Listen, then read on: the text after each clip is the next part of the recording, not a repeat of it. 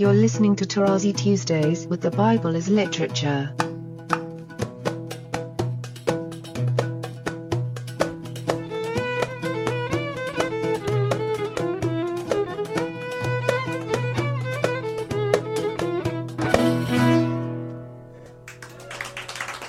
Hi, this is Father Mark Boulos. And this is Dr. Richard Benton. And you are listening to Tarazi Tuesdays with the Bible as Literature podcast. Today's topic is Biqah, Shinar, Babel. And when I talked to Father Paul about this, I could see my phone with his response lighting up with joy. My joy lies in the fact, or is connected to the fact, and it is a fact that definitely shows very clearly the interconnection between the biblical texts, and more specifically, how Ezekiel is the father of Scripture. He influenced very much Genesis and Leviticus, and thus the law. And I discussed this very much in detail in my lengthy commentary on Ezekiel. Actually, Ezekiel is my longest commentary with 1 Corinthians. We have three words: Biqah, Shinar, and Babel, mainly the first two, that are found in Ezekiel, and they are central to Ezekiel. And then they are found here in Genesis. In a nutshell, the sin of humanity in Genesis 11, that is punished by a direct intervention of God after the flood, is precisely what we hear happened when the exiles were in Babylon. Babel, that is the word in Hebrew. At the beginning, usually translations stick with Babel because there is a play on that term, as we shall see. But then it's rendered as Babylon. So let's keep this in mind. Biqah is a very important word, which is rarely found in the Bible. And it is found 5 times in Ezekiel, referring to the place where Ezekiel met the Lord in his glory. And Biqah is a very interesting word. Until now, in Arabic, it's common. Anyone knows what Biqah is. When you have a spot on your shirt while you're eating, we call it buqah. It's a small spot that you can see, but the main thing that it is small. The famous valley in Lebanon between the mountains of Lebanon and Anti-Lebanon is called the Biqah in Arabic, which is the plural of Biqah. In other words, you have many spots of water and thus fountains. But again, little, small ones, and that's why it is very prosperous in fruits. It's a spot of, let's use that terminology, of living water.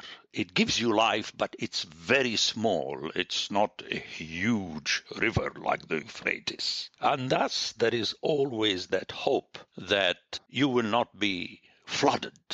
You will have life. But then you have always to remember that you are bound by this small quantity of water. Just a little bit. It will never grow into power. Now, on the other hand, when we meet that word, we notice that it is linked to Shinar, the land of Shinar in English. Let me read it. Now the whole earth had one language and few words, and as men migrated from the east, they found a plain in the land of Shinar and settled there. Again, from the east, it's like from the east, Eden, and so on. And I discussed this in the book. It's interrelated. But then they found a plain, and Biqah is translated either as a plain or a valley. But it is one word in Hebrew originally, Biqah, in the land of Shinar and settled there.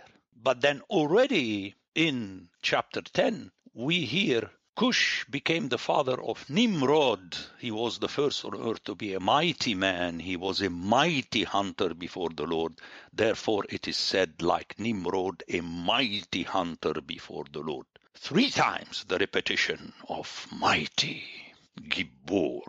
The beginning of his kingdom was Babel, Erech, and Akkad.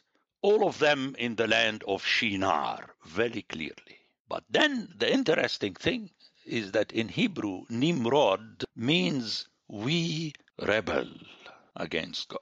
And it is precisely this word that is found in Ezekiel at the beginning, twice to speak about the rebellion of Israel in Babylon. This is not there for someone who doesn't know Hebrew. But again, the text is in Hebrew.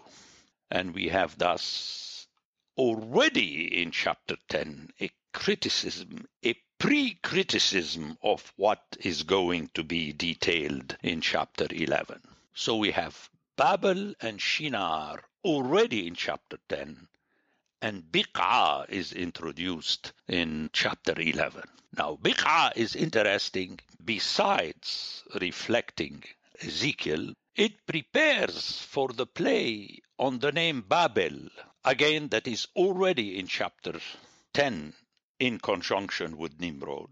Because the explanation of the name Babel in chapter 11 does not make sense in the translations, beginning with even the Septuagint had trouble.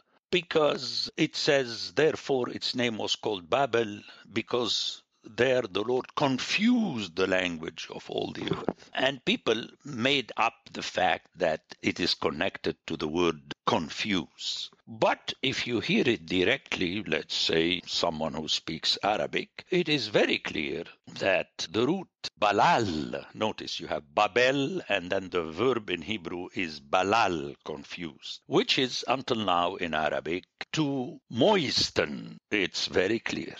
And I explain in my commentary on Genesis that the trick here, and the Bible is filled with plays of this kind, is that God kept his promise not to flood the earth, and that was a solemn promise. But then what he does, he still uses water, very important. And again, we're looking ahead to the waters where the Egyptian princess found the basket of Moses, and then the people that crossed the waters, and then the second generation that crosses the Jordan. And he sends a little bit of rain to moisten the clay. Now, why is this important? Because to build, you have to have a brick, meaning that the clay has to dry.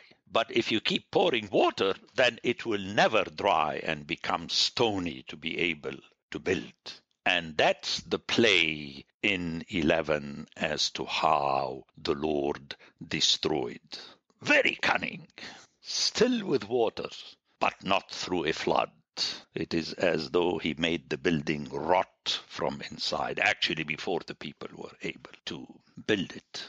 And that, again, for someone who knows Ezekiel, is very important, because Ezekiel is anti anything that is big, building the temple. He has lengthy passages against the mountains, and anything that is erected by a human being, mainly palaces and temples. So already the entire message of the Bible is there, as I said in my book, that it is in 1 through 11, and it is already in 1 through 4. It's a compact message against the arrogance of man. Arrogance means either power with one's hand or power with one's wisdom. Remember the tree of the knowledge of the good and the evil.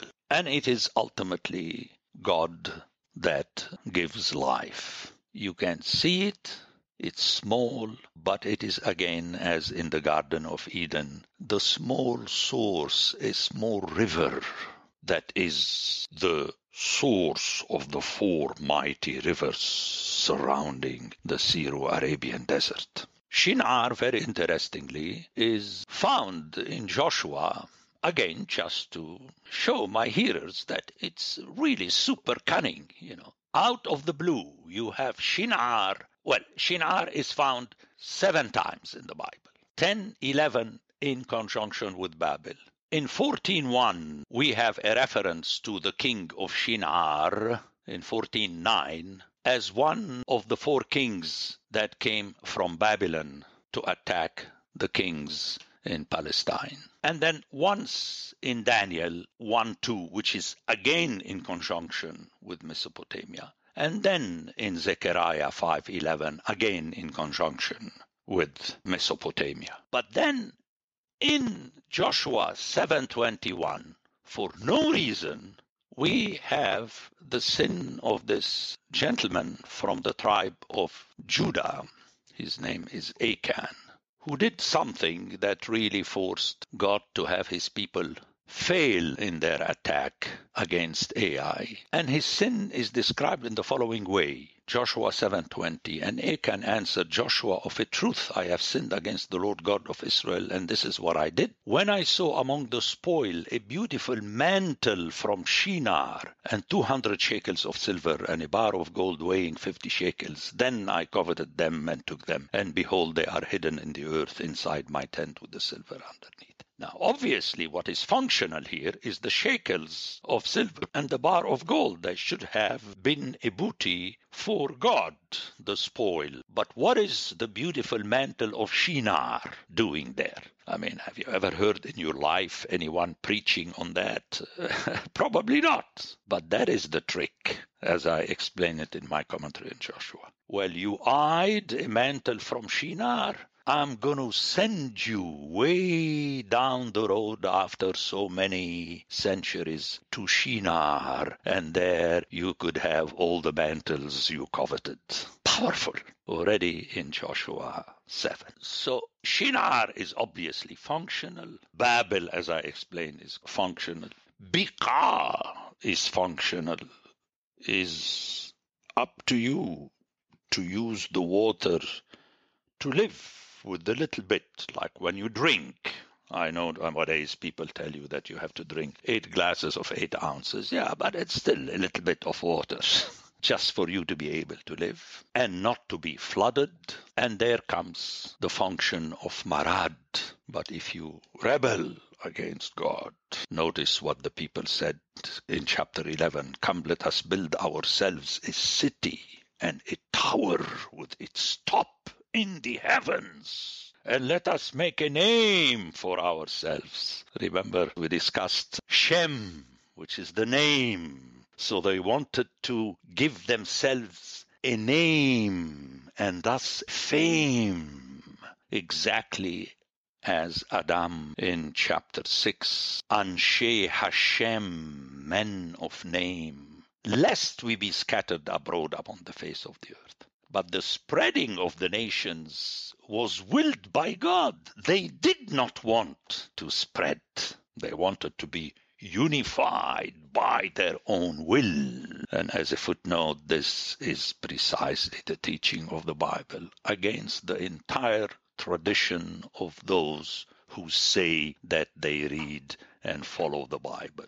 They stress so much the oneness, the coming together, like on Sundays or Saturdays. Well, when you come together, my dear friend, you come together. It's your decision. But the kahal, the ecclesia of God, the gathering of God, is done, as later we shall hear in the law, by the call, kara, kaleo, of God. And thus, we are never a gathering, a church. We are an unwill gathering. We gather only by the will of God. Otherwise, we, like Nimrod, rebel. We show our force. Notice, around us, and we use also in unity there is power and force and so on. No, it is in following the will of God. Even if he tells you at the end of Matthew, spread away among the nations and preach the name of the Lord. And here again, the twist is the play on 2 verbs that I discuss elsewhere. In my books on Genesis and Land and Covenant, and in my latest The Rise of Scripture, where we have a play on 2 words in Hebrew, the scatter and the spread. The spread is positive, is according to will of God. These 2 chapters are phenomenal, 10 and 11, and they introduce precisely the Toledot of Shem in 11:10, through whom we have shepherds, culminating with Terah, the father of Abraham. And flocks do not congregate. A flock is a flock by the will of the shepherd. When he leaves them to graze, they go around, but they come back by his will when they hear his voice. So the sin of those who were in Shinar and Babel is that they refused the Biqah, the little spot, the fountain. Notice the reference to the fountains in the Psalms. There is obviously another word for fountain, but it's important that in Ezekiel it's the stress that the glory of God did not appear in the temple. It appeared in the Biqah. And later, when the people misconstrued it in the temple, later in the book of Ezekiel, the book of Ezekiel assumes that this glory left the temple because it's not its place. Its natural place, the Biqah. That is why at the end of the book of Ezekiel, we have a reference to the Garden of Eden. Very powerful again. I would invite all my readers to, for 1 year, read Ezekiel, read Genesis 1 through 11, and read Leviticus. Just read again and again and again, and one will see this interconnection. Leviticus is very important because it is cast as a book where you have only laws and statutes. You have no movement, as it were. The movement is in Exodus and then resumes in Numbers. But you have a stop in Leviticus where you hear only words of God. And those who know the Hebrew tradition among the Jews, whereby the names of the 5 books of Moses are not called Genesis, Exodus, and so on, but they are called by the first word or 2 words found at the beginning of each book. And my hearers would have guessed that Leviticus is called Vayikra, and he called out unto Moses, Vaydaber, and he spoke, and the subject is the Lord. Notice, it's not he spoke, but first he's called unto Moses to come to him. And in the book of Leviticus, we have repeatedly the reference to the congregations or congregation repeated, which is from the same root as kara, to be called by. You are called 3 times a year to congregate, and so on and so forth. So that is the message that comes out of this story that combines these 3 striking words, because they are not found all over the place in the Bible. They are rare. Shinar is rare. Babel obviously is all over the place, but here we have its explanation with a verb balal, and then the marad connected with Nimrod. And let me end by referring to something I repeat consistently. The trouble with classical theology that we all make, and it's very hard to fight against it. Take the presentation today. I was asked to speak about 3 words, and I try to get out of it as much as possible, but you're stuck, because this is how the people like to hear you talk. They have a specific question and they want your answer regarding the question they asked you. And I would like to end by inviting my hearers again and again. We have to stop asking, what does Scripture say about, and then have a word or 2 or 3 or 4. It doesn't matter. Because when you say a word, this word has already a meaning in your mind. So you're forcing me, and through me Scripture, to answer to something you have in your mind. And that is the sin. That's the sin of curiosity. Why and why not? Remember those students in my class, who would say, why not? Why not? They ask you a question, you answer, and you dismantle what they have in their mind. You said, no, but you didn't convince me. Why wouldn't it be otherwise? The question, my friends, has to be, what does Scripture say? period. And we get stuck because it's a story that is repeated ad nauseam, the same story again and again. You find it in chapter 2, then in chapter 4, then in chapter 6, then in chapter 10, then in chapter 11, and then at the end you have a very lengthy, expended story that ends in the land of Shinar, as we read in the books of Kings. All the kings, one after the other, are presented in this way. They have sinned against the law of the Lord. And if you are interested through curiosity to other things they have done, check with the books of their annals that were in the library of the temple and assumedly were destroyed when Jerusalem was sacked. So please, again, let us remember, what is Scripture saying? And then you try to hear what it is saying without any extra curiosity questions. Remember how sometimes the people during coffee hour after the sermon say, Father, it doesn't matter. The sermon is done. Just get out of it whatever you can in order for you to make sure that you are following the will of the Lord. Okay? And many of our questions are not included in the will of the Lord. And if you're not convinced with this statement, read the magnificent chapter 12 of 2 Corinthians about the thorn in the flesh. People say, ask and your question will be answered if the Lord wills, because in the case of Paul, he told him, it doesn't matter. My power lies in your weakness. Isn't this precisely what chapter 11 is saying? Notice in chapter 11, let me repeat that, there is a play on two words. Let's not enter into them now. For those who know Hebrew, farad or parad, and then futs, that differentiate between to spread according to the will of God and to be scattered as a punishment. But again, God is the master who plays on his punishment in order to spread his word. And that will culminate in the fact that when Israel, the biblical Israel, was spread unto punishment among the nations around the Syrian wilderness, there the Lord, or more specifically his word, was implanted as a fruit tree, remember Ezekiel 34, around the spots of water in the desert. It is impressive.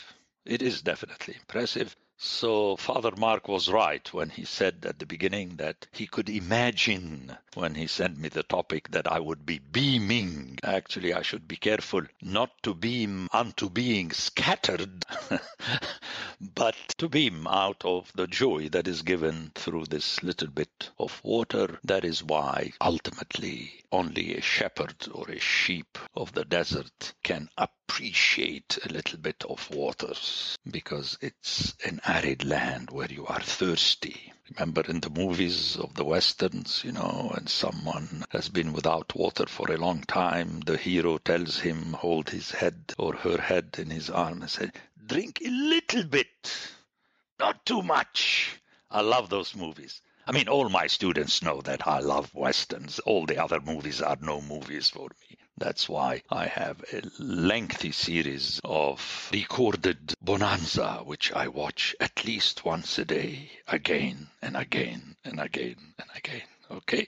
Very important. Obviously, Nevada is not the Syrian desert, but it's close enough. That's okay. You hinted at it already, but Babel is related to Babylon. But then they give this strange etymological definition that it's related to Balal, which it doesn't seem like it is. And so the author is obviously trying to make a point with this by giving this, let's call it a false etymology. I like the word false, because false brings truth on the other side. And our trouble is that we want to impose on the author to say what is correct. But the author wants to say what the author wants to say. And on purpose, he used that verb.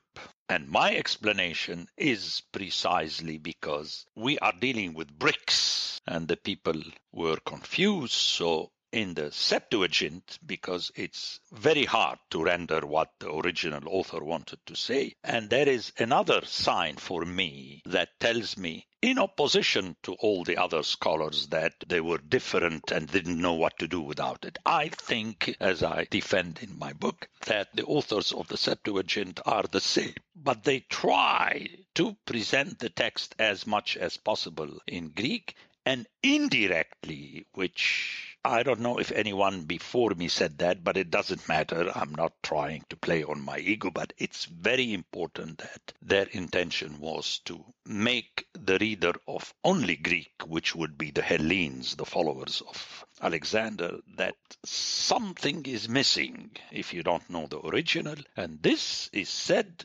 in the preamble to the book of the Wisdom of Sirach. This is where I discovered it, that it is intentional. But the Septuagint is still intelligent, in other words, to keep with the movement in the story. The author introduced the meaning of confusion, which contradicts what the people were at the beginning of chapter 11, where they speak one language. But because it was of their doing, and one should read my commentary on that. I think the translation in English is incorrect, but let's not go in this direction. So their unity was concocted by them. Remember, in chapter 10, already with Noah, as we said, we have suddenly 3 children together. The Toledot of Shem does not begin except in verse 10 of chapter 11. But until now, we heard of the 3 sons together. Remember, it's 3. Let's not take an aside and go into the theological jargon about the Trinity and so on. I mean, it's vain talk. We have 3 children that are together. And yet you have 3 sets of nations. But we discussed in an earlier podcast when we said that the realm of Ham and Shem overlap. And thus we have 3 kinds of people. And that's the way it is. And you have to stay where you are and you do your work where you are. It's like you were born in Nevada. You were born in Nevada. I was born in Palestine. I was born in Palestine. Now try to figure out. Don't figure anything. Just live your life. But when you force unity, as empires tend to do, it's not good, not according to the will of God. So, to go back to specifically your question, that the Septuagint, if you hear it per se, it makes sense, but it is playing on the confusion of the languages. They couldn't understand one another, and thus, they could not continue working. It's like when you're speaking English and then suddenly you hear different languages. It makes sense. But again, the original is very clear when the authors introduced this balal that drew my attention to the water. And perhaps, I don't know, it will be nice for someone to study that the mention of Biqah is very interesting. Remember, Biqah does not appear except in 11. It's not connected with the Shinar of Nimrod in 10. It's a small spot of waters where you can't have buildings and so on. And yet the people wanted to build. And he said, okay, that's the way you want it. I'm going to use the water to keep pouring it on the clay, and you'll never be able. The Septuagint makes sense on its own, and the Hebrew makes sense on its own. All of our listeners appreciate the effort that you put to help people who do not have a command of the Hebrew language get access to this wisdom and to this knowledge about the text. So very appreciative for this morning's discussion. Perhaps here my curveball regarding Balal should apply to another curveball. Earlier I asked my hearers to read Ezekiel, Leviticus, and Genesis 1 through 11. How about in the first year they learn Hebrew? See? Exactly. Now I learned my lesson from Genesis 11, and I'm trying to imitate the original author. His Balal is a curveball to connect things together. Anyway, again, let us remember that it is God who is the congregator, O Kalon, very early in Galatians, which is the blueprint of the New Testament. You have run away very quickly from the one who calls you. or kalon, kalundos, kalisandos. But then in our translations, the call happened once. No, he keeps calling. If you come together as a congregation not called by God, then you are under the sword of Damocles, which is found in Scripture, where the evil congregation is referred to with the same noun, kahal. So the word kahal, ecclesia, when you hear the Orthodox, you think that it's a word that started in eternity and it's always good. No, those who gathered against, remember those who came in the Gethsemane, gathered to come. Anyway, one more time, I need to say this, and let's end on this tone, that the question has always to be, what is Scripture saying? And when one realizes that on purpose it's lengthy, by the time you finish it, you will not have time, let alone energy, to ask your question. Because that is the sin of Adam and Eve and the devil, the tempter.